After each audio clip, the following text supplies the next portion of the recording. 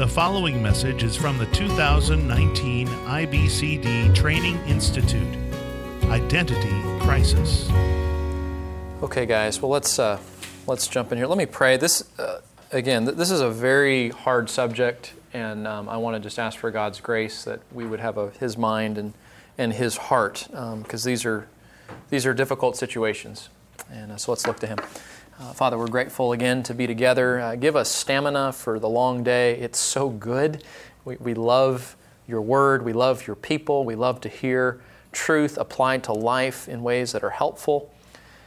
And our own hearts need the encouragement of your word as well. But give us strength for the day and for this hour, and especially that we would really have your compassion and your care as we think about abuse, which is really a lightning rod issue in our culture right now. And we want, as the church, to be a biblical voice speaking into that conversation, and especially to be able to engage in ministry to people that are hurting and struggling. So would you help us in this hour to connect the glory of what Jesus has done for us and who we are in Him with hurting people that have been abused, and send us out of here equipped to better help people to know those things. In Christ's name, amen. I wish I could say that this was a topic that I didn't know a lot about, and hopefully that would mean that people weren't being abused. But the reality is, that abuse is an epidemic of sorts, and obviously there's lots of good happening right now in the culture. People that have never talked about abuse are coming out and talking about it, and obviously that's a really important step. And yet there's also a lot of not so good things going with that, right? I mean, it's good that it's coming out. It's good that people are talking about it and getting help. But we also know that a secular culture that is void of God and void of a relationship with Jesus are not always going to give the right answers and the right help. So here's my premise. I think it is the church's job to be at the forefront of helping people that have been abused to find help and hope in the gospel of Jesus. That's our job. And we know the Bible's sufficient. We know Jesus is sufficient. So the question becomes, how do we connect what we know with hurting people in our community, hurting people in our church? How do we have the type of community where a person says, I know I can go to that church and they will help me? And that's a challenge. And that looks one way in North Texas where I live. It looks a whole different way here in Southern California and wherever you're from, Albuquerque or Michigan or wherever you come from. So we really need to huddle up here and talk about how we can do this in the name of Jesus and to help other people. Most recently, we've had some really significant abuse cases in our church. And I should say a little bit. My name is Keith, and this is Helping Abuse Survivors Find Identity in Christ. Okay, got it. So I'm just a small town pastor in the Dallas-Fort Worth area. We have a free community counseling ministry in our town of about 15,000 people, 20,000 people. And so anybody can come to our church for free counseling. We have 10 ACBC certified counselors. ACBC is the international certifying organization behind our church, behind IBCD and many other training centers. And so that's what we do. And we have a heart for our community to try to help them. We're also in the Bible Belt, so people are not totally freaked out and scared about going to a church for help. So that's an advantage that we have in our culture that you may not have in yours. But we've seen to have a real increase in abuse cases right now. Some of them, sad to say, involve children being abused and counseling them in situations where horrible verbal abuse, horrible what we could call emotional abuse, which is basically a controlling, manipulative behavior, and your heart just breaks. And the reason it's so important to think about how identity in Jesus connects with abuse is that I think abuse survivors are particularly prone to believing wrong ideas about themselves and then living in light of that wrong identity. Now that's true with any sin, right? Any false worship, any God replacement that we do, we assume an identity, even if it's painting yourself blue and going to sit on a football stadium somewhere. But because abuse is so particularly hurtful and traumatic, there's an extra measure of need here, I think. So that's where this comes from, and I hope this will be helpful to talk about. For those of you that are new, I'm not upset at the whiteboard. This is a smart board, and the way I advance the slide is I take this and I go click, and hopefully it works. So I'm not attacking the board. So the first thing we need to talk about, and some of this will be a little bit of review, but we need to sort of define identity. Okay, so let's just think here about what we're hearing in the plenary sessions and whatnot. Identity is just how you think about yourself. And I really appreciate what Jeremy said this morning, that this is not a simple topic. I mean, it really is very complex. We know Christ is the foundation of identity, but then there's, I'm a man, I'm a husband, I'm a pastor, I'm a chaplain, I'm a dad, right? There's all these other secondary identities that are good and right, but identity in its core is just how I view myself. And if you were paying attention to my plenary session, you noticed the creation, fall, redemption outline, I hope. I was trying to keep some of you awake. But so we're created in the image and likeness of God, and that roots our identity in creation. And that's how identity was supposed to work. He makes us in His image, we worship Him, and as we esteem Him, we reflect that glory in our identity. It's distorted and perverted by the fall. We talked about that. And then it's restored and progressively transformed in redemption. Now, we know, and can we just anchor our thoughts in a passage to kind of get us out of the starting blocks here? Turn with me over to Galatians chapter 2. I waved my hands at this in the plenary session, but let's stare at this for a moment and really just soak up the implications of this identity verse here. For a Christian, what is identity? Identity is summed up, as Paul writes to the Galatians. Now remember, they were all over the map in terms of identity because they had the gospel of Jesus, and then they had the Judaizers who were saying, yes, Jesus, but. Yes, the gospel, but you need this other thing. And they were adding components of Judaism to the gospel. And Paul lays it out in chapter 1. It's pretty cut and dry. He says, if you're preaching a different gospel, you're to be accursed. And adding anything to Jesus is a false gospel, Paul would argue. So as he's sort of clearing the deck and bringing us back to a foundation in Jesus alone and in the biblical gospel alone, he turns the corner in chapter 20 and makes this statement about identity. I have been crucified with Christ, and it is no longer I who live, but Christ who lives in me. The life which I now live, I live in the flesh by the Son of God, who loves me and gave Himself up for me. So our relationship with Jesus is the basis for our identity. And notice that identity involves my old self dying or being crucified with Christ. And then as Romans 6 says, I'm raised to walk in new identity in His life, in His resurrection life. And so when I think about myself, I think about that old Keith, that old self identified in Adam, identified in the old man with all those old ways, sinful ways, apart from God, false identities. And when I come to Christ, it's saying that dies. And that identity is gone, and who I was in Adam is now dead. I am connected to Christ. My union is with Him. And my identity now follows my new relationship with Jesus. And that's the logic of the biblical gospel as we think about identity. And if this sounds familiar, we've been saying this all week so far, right? So, but watch how this works now. And you need to get this because when you work with abuse survivors, I find that abuse counseling, you end up, once you get past involvement, which is a whole challenge, because often they have trouble trusting people, the counseling work really ends up being in two realms. One is, who is God? Who am I? What is the gospel? Just sort of rediscovering, or in some cases, newly discovered truths, right? And so who is God? Who is Jesus? Who am I? That's where one realm of work happens. The other realm of work is, how do I consistently think of myself in light of those gospel truths? And that's why this is so important, because he says, how do you consistently live like that? Well, here he tells us, I've been crucified with Christ, no longer I live, Christ lives in me. The life which I now live by in the flesh, and by flesh there he means, this earthly life, I live by what?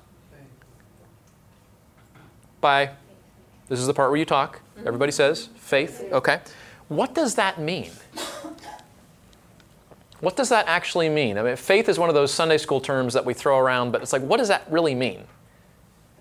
Trust. It means trust. Okay, so in the context, the life that I now live, I live by trusting in who? Look at your Bibles. The Son of God. In the Son of God who did what? Loved me. Loved me, and who gave himself up for me. That's where the battle often lies. They know Jesus, they know the gospel, but they are so used to thinking of themselves influenced by abuse that it's not making an impact in their life. So you need to get this. Abuse counseling is no different than any other situation in that we are trying to help a person to live trusting in who Jesus is and who Jesus says that they are connected to Him. Does that make sense? It's learning to live trusting in that, not believing the voices of the past or the habits that may have been created, those things that they've heard thousands and thousands and thousands of times about you're worthless and you're never going to amount to anything and you're fat and you're ugly. And, whatever the nature of the abuse was. Maybe it's sexual. Maybe it's emotional. Maybe it was physical, domestic. Whatever it is, all of that has shaped how they think about themselves and the real... The real work in counseling is helping them little by little chip away at this idea that I need to live trusting who Jesus says I am and not all these other things I've been believing. Okay. Does that make sense? Okay. So with that in mind, let's talk about how that actually works, okay? So when we think about abuse and identity issues, I just started writing. I mean, looking through old case reports. Abuse survivors usually have huge amounts of struggle with identity. I mean, just think about some of these, right? And I want to hear your ideas here in a moment, okay? Forgetting what you were like before the abuse. You ever talk to somebody like that? I can't remember a time I was happy.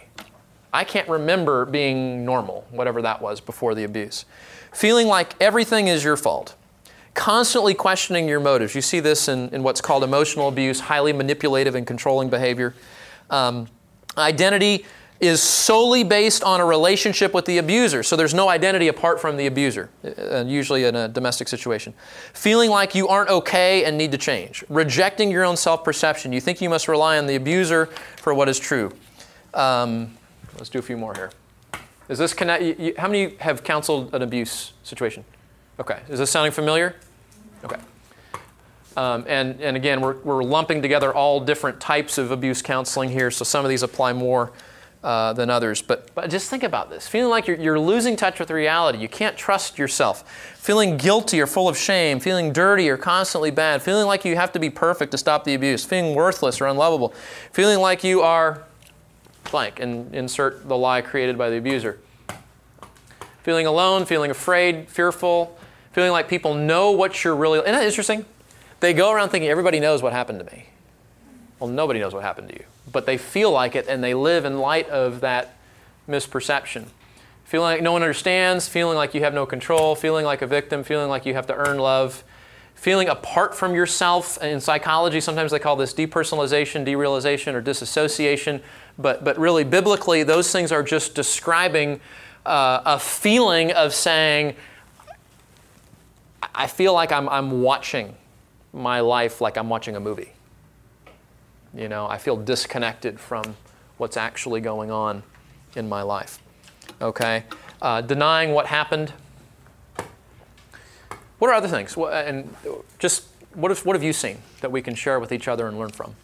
Other challenges that you see, identity challenges in abuse counseling. Feeling like it's never going to end. Never going to end. Or it's just going to repeat. Right. Well, similar to feeling like no one understands is that no one's went through this. Right. I'm the only one. Yeah. Right. It's not common to man. Not common to man. That's right. Very good. Someone else? Sometimes they feel like they deserved it. They deserved it. Ma'am? Yeah, I work with some really, really little kids as young as like 3 and just a complete, they don't even have vocabulary to say what happened. Right. So just the entire identity is twisted and not even knowing how to say what even happened. Yeah. Other than like hurt and that. Yeah. I appreciate you saying that because with children, they're not mature adults yet, and so identity looks different because it's developing. Yeah. And so, yeah, it could be particularly challenging when it happens to you, and tragic too. Your heart breaks. Okay, so here's some of the identity issues. I think we all agree identity issues are a big part of abuse counseling typically. So how do you know what kind of identity problem exists? Okay, there's this dear sister, and you're, ladies, you're wanting to minister to her and care for her in the name of Christ. How are you going to know what kind of identity problems exist with her? You're going to listen. Okay. Now here's the challenge. You build a trusting relationship. That's one of the key elements, one of the 6 key elements of biblical counseling is build a trusting relationship. Sometimes clinically it's called building involvement. In the Bible, it's just living out the one another commands, right? You're building a loving relationship in Jesus' name of trust. Why do we do that? Proverbs 27:9. Anybody know that verse by heart? I'll start it for you. You end it. I know it's Friday after. Is it Friday? Friday afternoon? It's Friday. A man's counsel is sweet to his friend. Interesting. So what's Solomon saying? He's saying a person is probably more likely to listen to you if they perceive you as a friend. Right? So that's where building involvement, building trust is important there. Now, what's the challenge? The challenge is, I got to tell the challenge before I tell you the solution. Don't read ahead. Pay no attention to that. Here's the challenge. What do most abuse survivors struggle with? Trust. And if they're in your church, praise God. Maybe you have a relationship with them, and hopefully that if they're coming to your counseling center like they might at our church, they don't know me. They don't know some of our female counselors. And they're already suspicious. They're already hurting. They're already struggling with trust. That's the challenge. We can't minister to them effectively if there isn't some sort of trust in that relationship. But the abuse makes that really, really challenging most of the times. So what do? Now we'll look at the solution. The solution is God must work in their heart. You can't manufacture that. You can't do it. You pray. You pray for God to work. You do what God tells you to do in terms of loving that person well and listening well and being patient, encouraging, kind. Okay, the commands there. But God has to work in the heart. I also find too, can I tell you a secret? God designed counseling to be in the local church. It's in the Bible. I checked. So the idea of counseling happening outside of the local church is really not God's design. Now we're thankful, we understand some of that supplementary and praise the Lord for that. But the primary counseling that God intends to happen is designed to be in the local church in these things called communities, right? Communities of faith. So when we're thinking about building a trusting relationship, we're not just saying, hey, I'm going to meet with you regularly and we're going to, community is really important because God didn't design, a counseling center. He designed a local church where all of the body of Christ could participate in the one another's corporate worship, equipping, encouraging. So trying to get that person, if they're a believer, get them in the body of Christ. If they're an unbeliever, we reach out to them loving our neighbor, right, in Christ's name, and we invite them to trust Christ so that they can be a part of the family of God. And then secondly, as we trust God, as we pray, as we try to live those things out in a trusting relationship, the second thing is patiently gathering data. This is 18:13. Don't give an answer before you hear. Now, how's that going to go in a typical abuse case? It might not even come out. It might not come out. Yeah, they might not be coming to talk to you about abuse. It may be, some other thing, and then 6 sessions in, 8 sessions in, 6 months in, you find out, oh, this happened. Now, ladies, has that happened to you before? That happens a lot. Our lady counselors say this happens regularly. They come in, I'm having anxiety, and then 3 weeks into it, it's like, oh, I've got this abuse issue I've never dealt with. So I found that gathering data is going to take longer. And abuse cases typically go slower. This is a marathon ministry. This is not the 100-meter dash in counseling, typically. So pace yourself, be patient. And remember, biblical counselors never stop doing data gathering. I don't know what kind of training you had where it's like, session 1, I'm going to do data gathering, and then I know everything I need to know, and then I move on to the gospel. And it's not bad to have an outline, but remember, you never stop doing data gathering. Your biblical counseling data gathering radar is always pinging and looking for information, and especially when things don't add up. A lot of times the way abuse comes up is you're hearing it and you're going, this isn't all adding up. And so you compassionately begin to ask some questions, just trying to dig a little deeper there. Okay? Now, we need to review biblical anthropology as we think about identity and abuse, because the reality is believers are both sufferers and sinners, aren't they? And actually, all people are sufferers and sinners in that regard, which means there are sinful things that are done to us that the Bible would call true suffering, right? I'm not responsible for this. Someone else sinned against me. That's called authentic suffering. And I'm also a sinner, right? And I appreciate Jeremy Pierre's talk this morning, just developing all of that and how he, I think, very helpfully and wisely laid that out, that I am a sinner. Even though I'm redeemed, I still have that, and I have to think about what that means and how it still affects me, even in remaining sin. So just remember that, because I think when it comes to abuse victims and survivors, one of the things that we ought to do is lean real heavy on the fact that they're a sufferer, and we ought to. In fact, that's where we should start. What we don't want to do, and this is where some of our Christian psychologist friends and our secular friends, they don't have a category for this. Or if they do, it takes a real back seat. Now, we don't want to sit down with an abuse survivor and talk about, their depraved nature. And I mean, obviously we're not going to do that. But here's the thing. You have to balance both of those, because both of those things are true.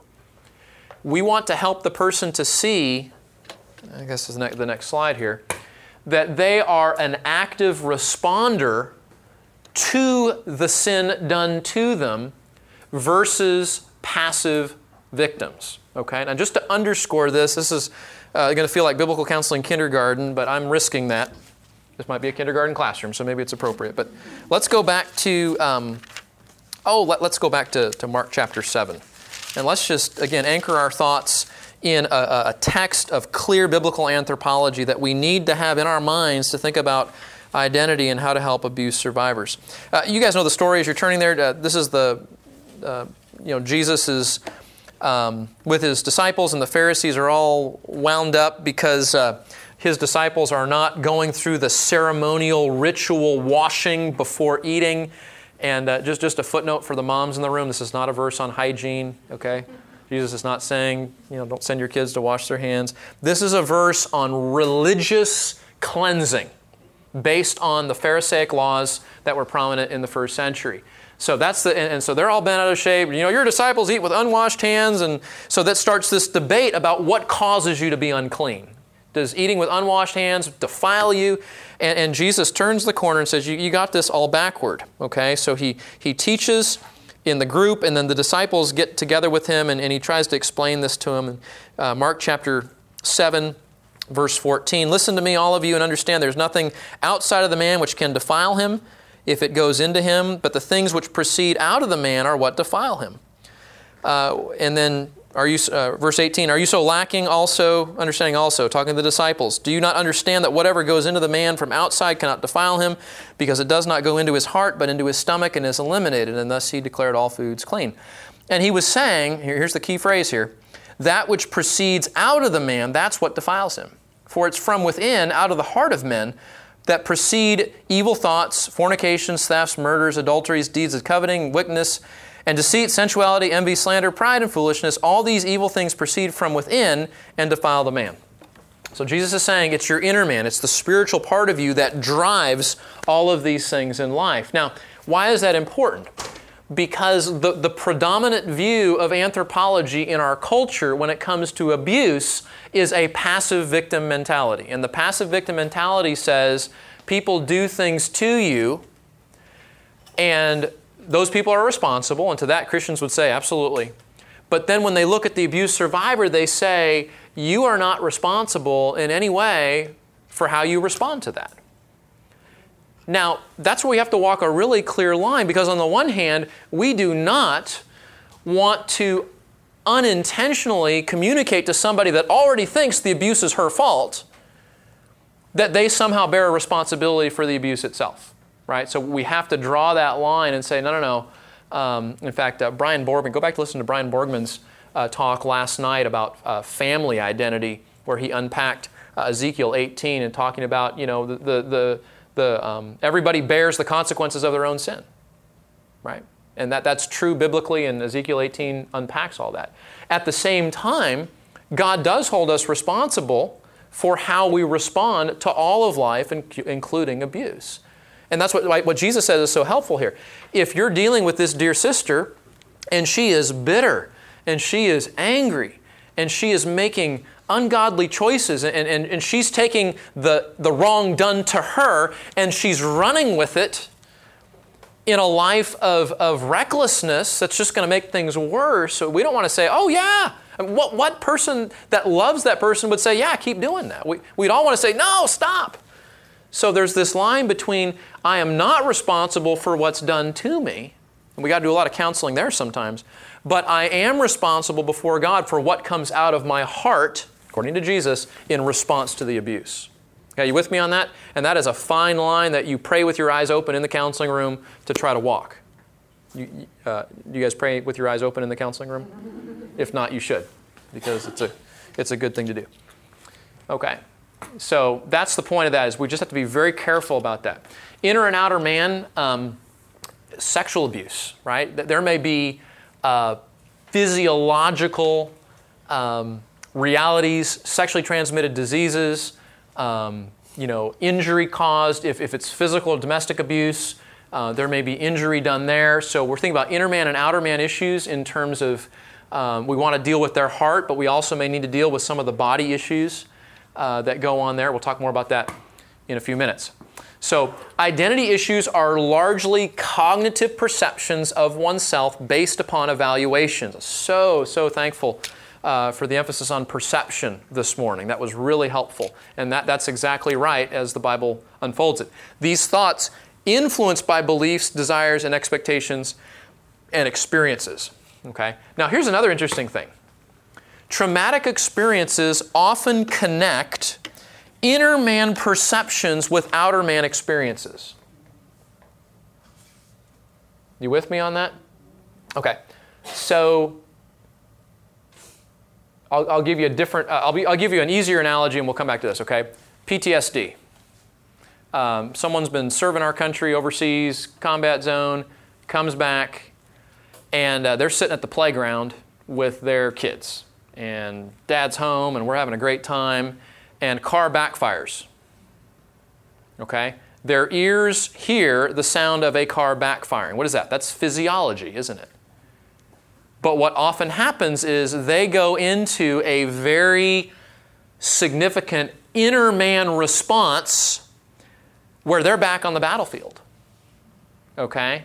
So what you see, an association between an outer man experience and a backfire, a smell, a context that you see, right, and an inner man response. Interesting. I put Genesis 8:21 here.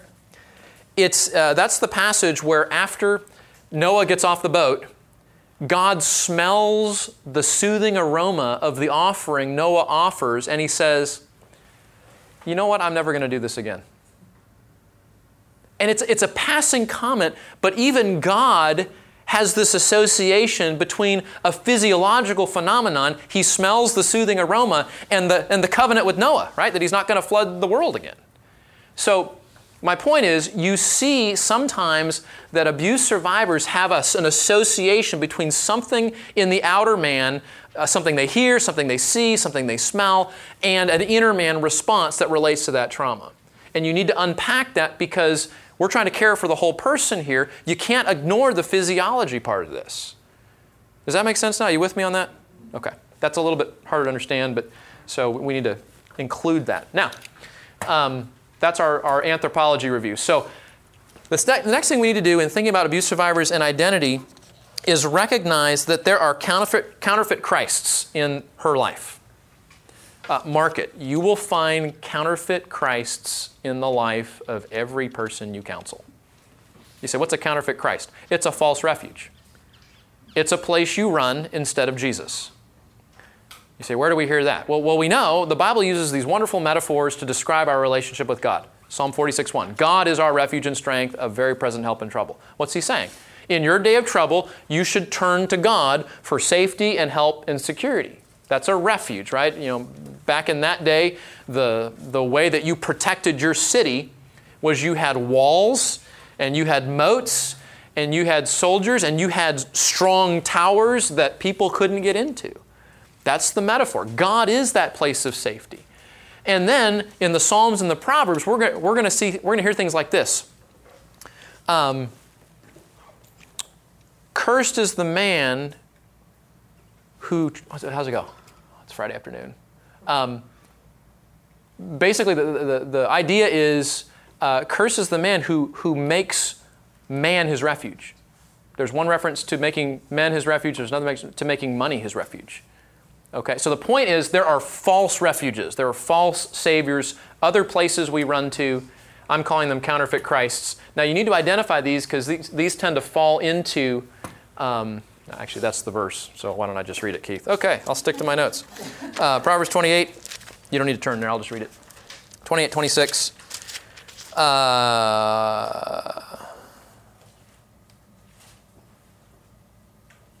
And that's not it.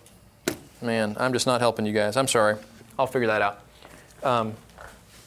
No, wait, 28, 26. There it is. Yeah. He who trusts in his own heart is a fool, but he who walks wisely will be delivered. Now, I do live in Texas.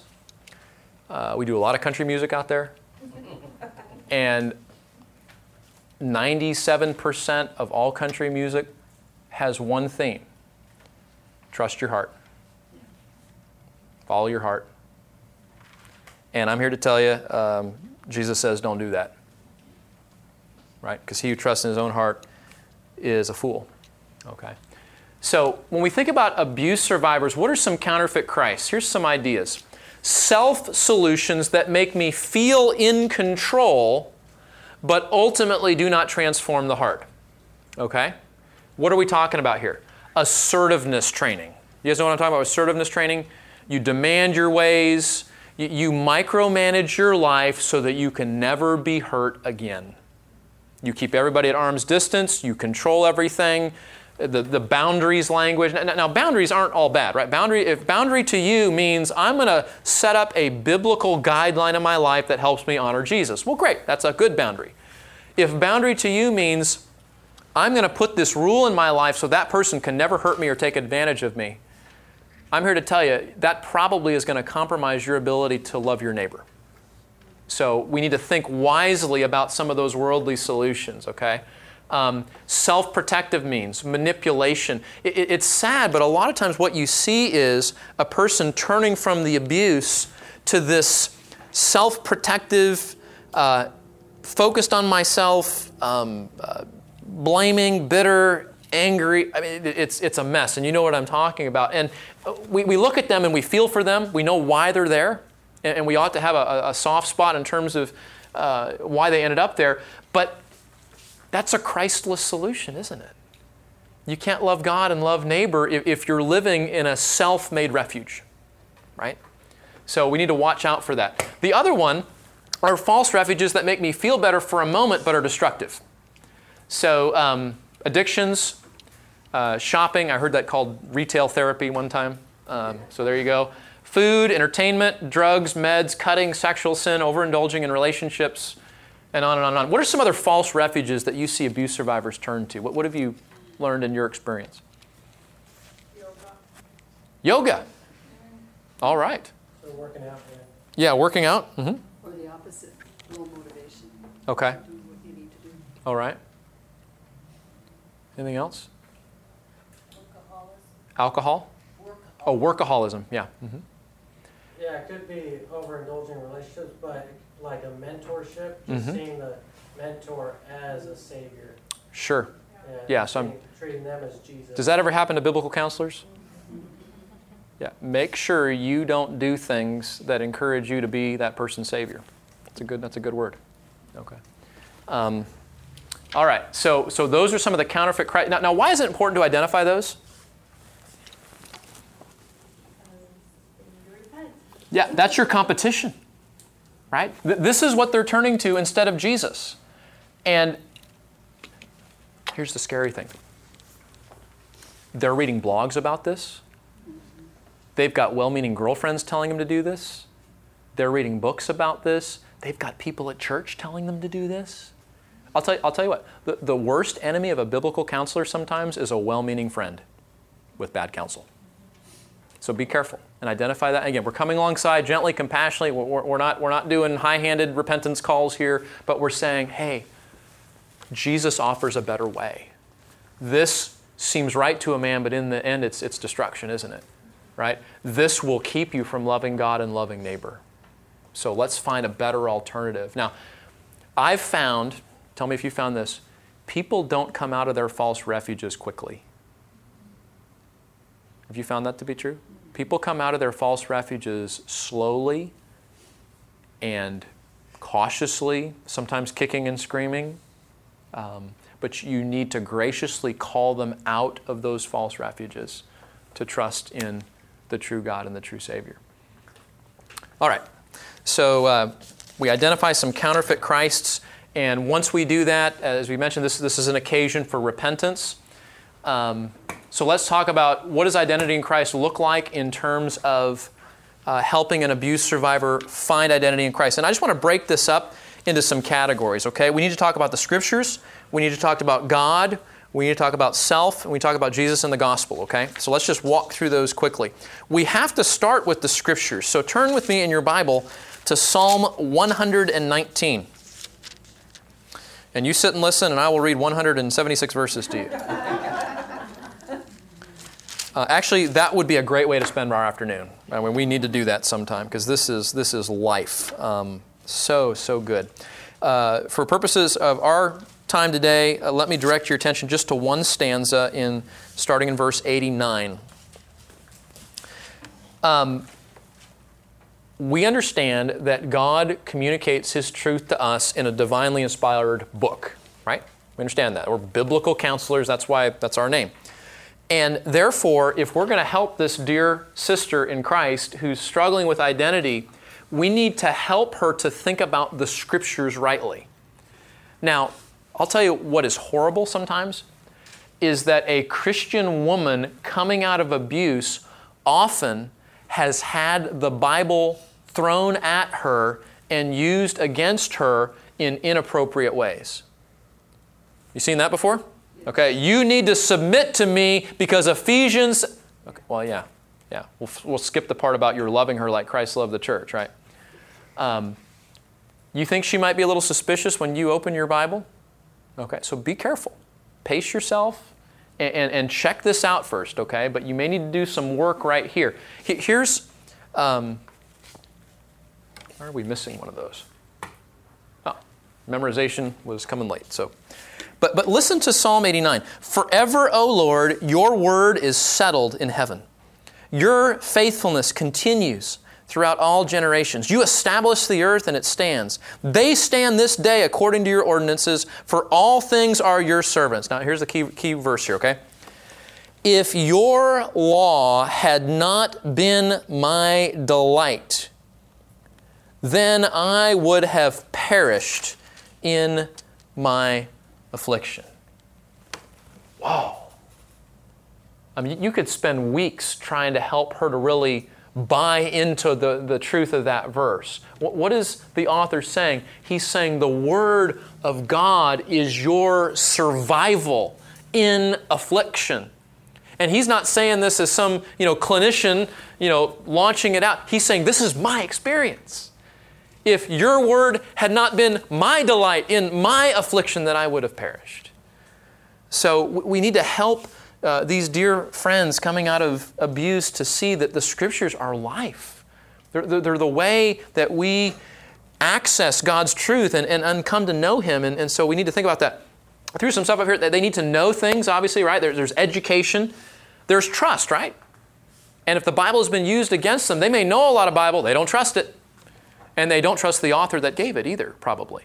So there's work that needs to be done there. Application, okay? I know what the Bible says. I'm buying into it. I'm trusting it. Now I need to figure out how to put it into practice in my life. And the two ways that we like to reinforce that is memorization and meditation. So this is the good old emphasis on the spiritual disciplines. Do you guys do spiritual disciplines in your homework and growth assignments? Can I just encourage you, if you're not doing that, help this dear person, not just for your season of counseling, but for the rest of her life by getting her into the normal spiritual disciplines as a regular part of her life. So long after you graduated for counseling, guess what hopefully goes on? She's continuing to practice those spiritual disciplines. So try to do that. The second area when we're talking about identity is we have to talk about God. And usually abuse survivors are going to struggle with their view of God. And this is an area where we just need to go slow and be very patient and understanding and compassionate, try to develop all this. But can I just show you one of my favorite passages to go to in terms of the character of God? Exodus chapter 34. We'll go back there. This is the part where Moses has come down the mountain and he sees the golden calf and he throws down the tablets and breaks them, and then he runs over and yells at Aaron, and they take the golden calf and he grinds it into powder, throws it in the lake, makes everybody drink it, and then has a call for repentance. And some people repent, some people don't, and the angel of the Lord comes and wipes out everybody who doesn't repent. I mean, this is like a really shocking story. And why did all that happen? Because God and Moses were taking too long on Mount Sinai. And so the people rose up, and we don't know what happened to Moses. Let's make a god. And the crazy thing is, they don't just make a god. They bowed down to him and they say, this is the one who rescued us out of the land of Egypt. It's blatant idolatry. And Moses intervenes in all this. You know the story. God says, I'm not going to go with you. You go, Moses. And Moses pleads and says, no, these are your people. And so God says, okay, I'll go with you. And Moses is so overjoyed that God is going to continue with the people, though they're stubborn and rebellious. He says this, show me your glory! Probably without thinking. Because you don't see the glory of God and live in the Bible. You die. And his excitement, he wants to know this God that has just shown such compassion. And so you get the idea that Moses says, show me your glory, and then he goes, what did I say? And then God says, okay, meet me up at this mountain tomorrow morning. Bring 2 new stone tablets. I'm going to hide you in the cleft of the rock. I'll put my hand over. I'll reveal myself to you. I'll show you my glory. And at the last moment, I'll remove my hand and you'll see the afterglow of my glory. I think of that as, you're watching a fireworks display. Right? And then the shock and awe wears off, and then there's this little glow. Right? And so in some way, Moses got to see it's literally the backside of God's glory. And it's shocking that Moses doesn't tell us anything about what he saw, even though he wrote the account, right? But he does tell us what God said, and that's the point. Who God is revealed not in an experience with God, but in who He is. So Exodus 34, the Lord God passes in front of Moses in verse 6. Listen to this. Compassionate, gracious, slow to anger, abounding in loving kindness and truth, who keeps loving kindness for thousands, who gives for iniquity, transgression, and sin. And he goes on there. What a great description of God. And remember, theology never comes to us in the Bible in a vacuum. Right? The Bible never presents theology like, oh, here's a systematic theology, and pulls it off the shelf. We're thankful for those. I love systematic theologies. But theology always comes to us in the milieu of life. Why might it have been significant that God in this moment says, I'm compassionate and gracious and slow to anger and abounding in loving kindness and truth, and I keep my loving kindness for thousands, and I forgive iniquity, transgression, and sin? Why might that be significant in this context? Because they've just committed blatant idolatry. They just got the 10 Commandments. Can you imagine? They've gathered at the mountain. Everybody's exciting. The lightning and the smoke and the earthquake. And they're out of Egypt. We're going to meet our God. And this is what happens. And God says, even in the face of your blatant idolatry, let me tell you who I am. I'm compassionate. And I'm full of grace and mercy and abounding in forgiveness. See, theology never comes in a vacuum. It comes in the context of real life problems. So look, when biblical counselors look for that when you minister theology to somebody. Put it in its context so people can see that. So the goodness of God, the faithfulness of God, the sovereignty of God, the Psalms are a great source of theology in the realities and experiences of life. So look for those. I mentioned this with addictions in my last workshop, and it's true in abuse. Expect that she will have wrong ideas about God.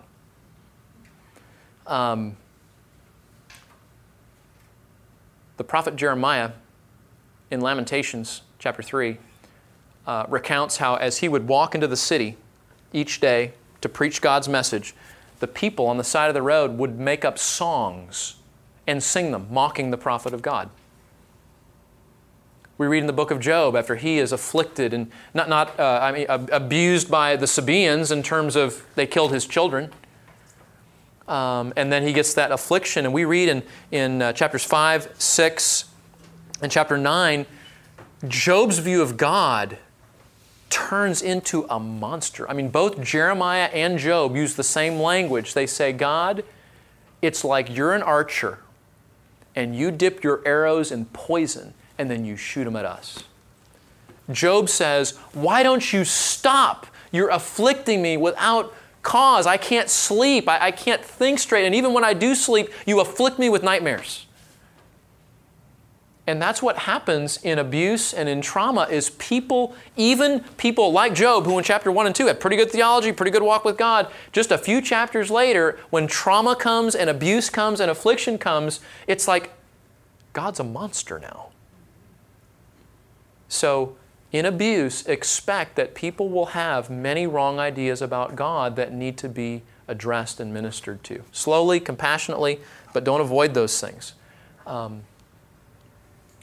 You will not trust a God and listen to a God that you think is out to get you, or doesn't care about your abuse, or doesn't love you. Right? You're not going to trust a God like that. So theology proper becomes a big part of this, okay? With that, expect that they are going to have lies about themselves. Again, you notice the outline from earlier today, created by God as an image bearer, a fallen sinner, guilty, deserving of God's judgment, but redeemed, forgiven, adopted, transformed, and free. So again, where's the work happen in abuse counseling? Who is God? Who am I? Right? And you're working in those realms. You're trying to, where are they? What do they believe? And then how do I minister to?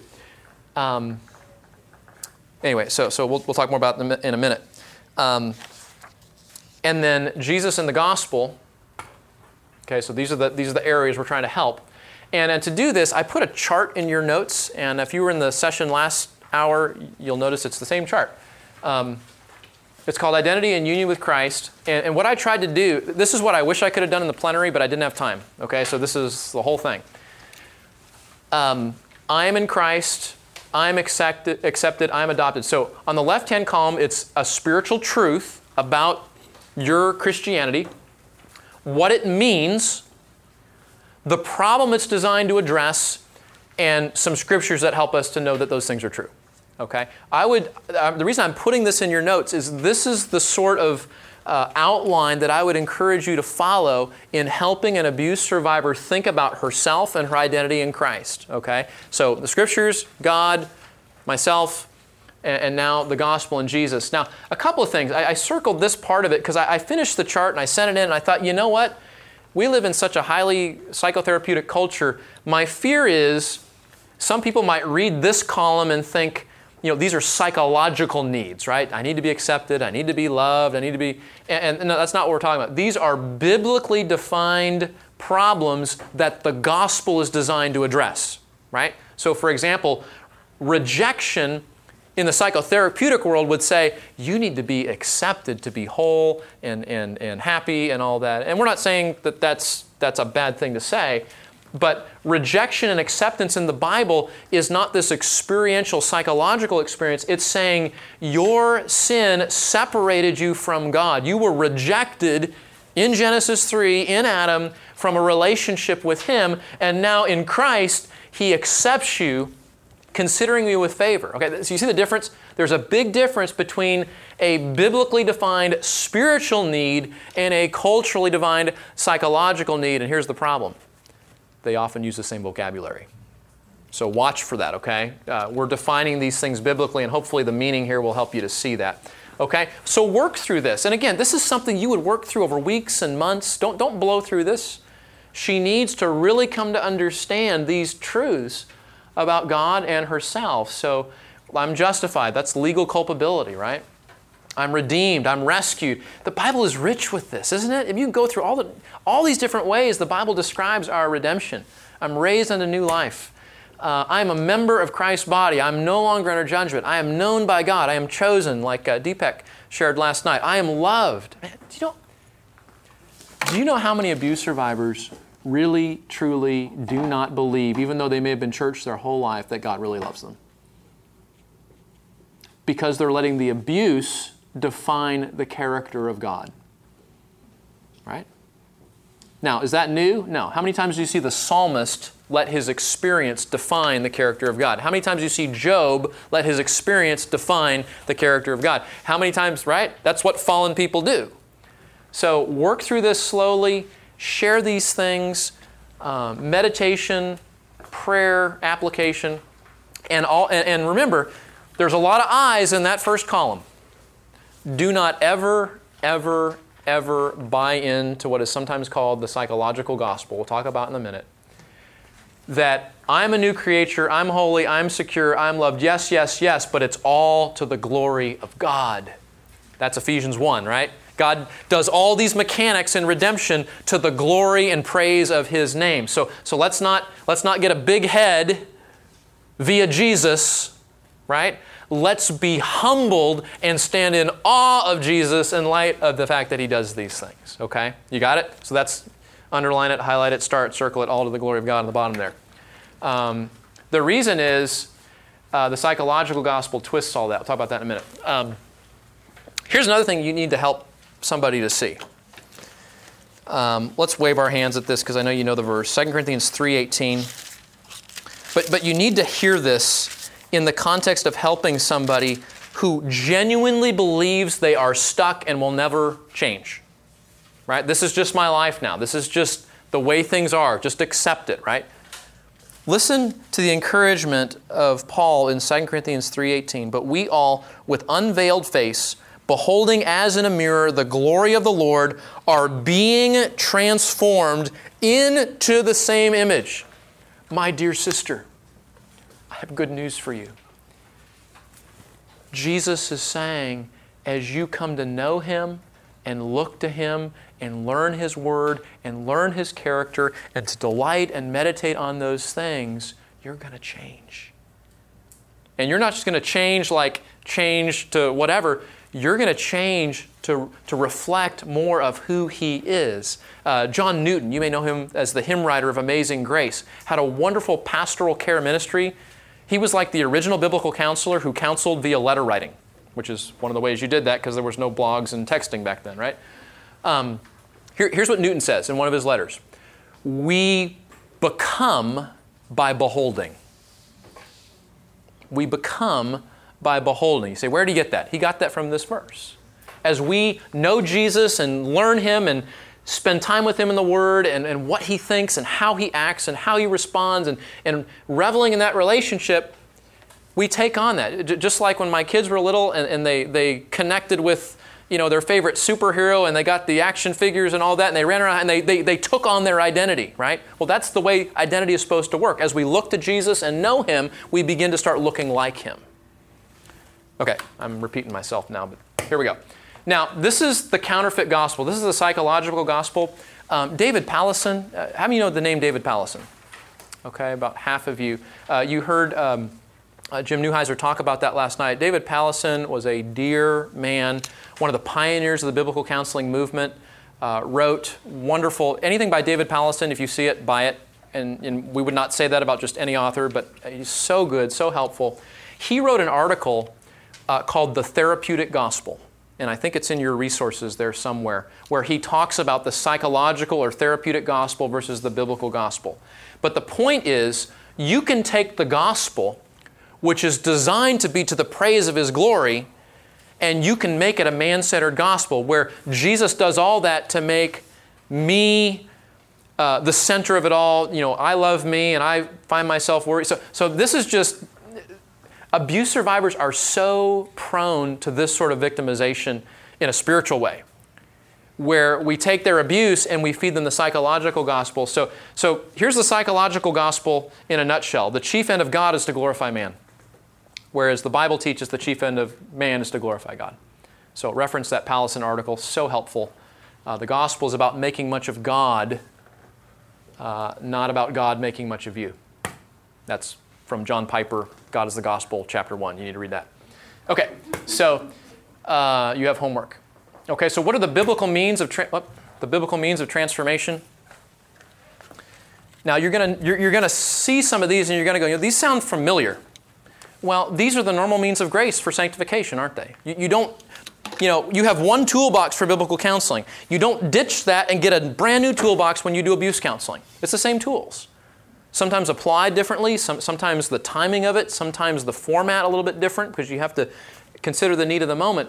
But what are we doing? We're thinking about renewing the mind. Can I just walk you through one of these real practically? If you're in 2 Corinthians still, just flip over to chapter 10. And Paul's going to make this statement. Okay, as you're turning to chapter 10, remember, this is a spiritual warfare section. There are G.I. Joe terms all over this passage here, weapons and divinely powerful and fortresses. And just remember, spiritual warfare, according to the Bible, is something that happens in your heart in terms of what you believe and what you think. That's where spiritual warfare happens, at least according to the Bible. Okay, it's not out there. It's in here as we battle what we believe and what we think. And so Paul brings this to a crescendo in chapter 10, verse 5. We are destroying speculations and every lofty thing raised up against the knowledge of God. How do we do that? We are taking every thought captive to the obedience of Christ, and we are ready to punish all disobedience whenever your obedience is complete. So you want spiritual warfare? Here it is. Be very, very, very careful what you believe and what you think, especially if it is raised up, meaning it opposes or challenges what God says. So how do you do spiritual warfare? You take every thought captive. So how does that look with an abuse survivor? Let me demonstrate it. She's going to think things like this. I'm not worth anything. I'm guilty. I can't trust anyone. I just want to die. And 1,000 other things that are what? Raised up against the knowledge of God. They compete with what God says about her. Right? So you have to, and we use the put off, put on language of Ephesians and Colossians here, but this is where the real work of counseling happens outside of counseling. To train her to begin to take her thoughts captive as she comes to trust Christ, as she comes to believe His Word, as she becomes to embrace the gospel, putting off thoughts like this, and replacing them with truth, right? Take every thought captive to the obedience of Christ, meaning if it doesn't line up with Christ, you get rid of it, or better, you sanctify it and replace it with something true. So Jesus is of ultimate worth, and I'm in Him, right? Now, the psychological gospel would say this, oh, I'm worth an infinite love because Jesus died for me. Well, does Jesus' death and resurrection and gospel demonstrate His love for us? Well, absolutely it does. The Bible tells us that. Does it demonstrate our value in His sight? Absolutely it does. But that's not the point of the gospel, is it? The point of the gospel is to make much of Jesus and say, hallelujah, what a Savior. So we help her to put off, put on. I am guilty. Well, God has declared me not guilty because of Jesus' work. I can't trust anyone. Jesus will help me to learn to trust Him because He is truly worthy of my trust. And in time, He will give me the grace to demonstrate appropriate trust in others. I just want to die. Jesus had given me a valuable gift of life. Though I am in great pain, my life is still valuable, and God will help me to find grace and help in my pain as I look to Him. So you see that? It's not complicated. You're just helping them to take these thoughts captive and, eject them out of your mind, and then you replace them. That's Philippians 4, right? Think on things that are true and right and lovely. You're replacing them. And here's how abuse counseling happens. You need to get really, really, really, really, really specific and personal in crafting assignments like this, because this is just a sample of probably the hundreds of things she thinks about every day. And you need to discover those things and help her to put off and put on appropriately. Okay, make sense? Okay. So biblical means of transformation. Again, nothing profound here. Renewing the mind. We talked about that. Taking thoughts captive. We talked about that. Dwelling on what's true. The put on side. Confession and forgiveness. There's all sorts of wrong ideas about confession and forgiveness in the abuse world, from you never forgive to wrong ideas about forgiveness. So I would reference the Peacemaker material by Ken Sande. If you're not familiar with that, that will handle this whole subject of confession and forgiveness. And then I love this, belonging in the family of God. What a person needs as an expression of their identity in Christ is to be in Christian community and to learn from loving people, loving community, how to walk with God, how to be a part of that family, using their gifts, worshiping, serving, and all of that. So how do you implement all this? Again, nothing profound here, but these are the normal means of grace that God uses to transform us. Memorization. Do you guys have your counselees memorized? Your word I've hidden in my heart that I might not sin against God, right? So, memorization. Memorization gives the Holy Spirit ammunition in the moment when you don't have your Bible open. Right? Singing. Notice how often, we talked about it in Ephesians 5 with drunkenness last hour, but one of the expressions that you're walking by means of the Spirit is you sing. A singing Christian is a healthy Christian. A Christian that doesn't sing much, be suspicious. Be suspicious. I'm not making it up. Paul, and it says in Ephesians and Colossians, inspired by the Holy Spirit, when you are filled with the Spirit, you're going to sing. You're going to praise Him. Okay? I don't have a good voice. Well, you can sing in your heart. That's okay. Jesus takes that too. Specific renewal of mind exercises with specific subjects. And again, so it might be self-worth, self-image, intimacy. You're going to find other subjects where they need to renew their minds in Scripture. Identify those and put plans into place to help them to renew their thinking. Specific actions to apply. God's Word and faith. Maybe that's practicing forgiveness. Maybe that's communication. I'm working with a dear lady right now who is wanting to rebuild a relationship with an absentee father where abuse was in the home. So we're walking through all this right now, trying to figure out how that works in conjunction with some of our women counselors. And then finally, active involvement in the body of Christ, which is the context of transformation. Okay? There's some resources, I think, there in your notes, and it's time for dinner, so let me pray. Father, I pray that we would have your mind and be transformed in our own hearts and our own character, that we might come alongside people that have had horrible things done to them in your name, that they would find exactly what they need for healing, for encouragement, sometimes for repentance, but that they might come to find an identity in you, that they would not be defined by their abuse, but they would be defined by the gospel and who you call us to be. So, Lord, give us wisdom. These are hard cases. These are dear people. We don't want to mess it up. So give us grace, give us wisdom. And thank you, Lord, that you entrust us with your Spirit and your Word to lead us in these things. Thank you for my brothers and sisters. Encourage them, build them up, and make them to be effective in their places of ministry. In Christ's name, amen. Copyright 2019 IBCD. All rights reserved. More free resources are available at ibcd.org.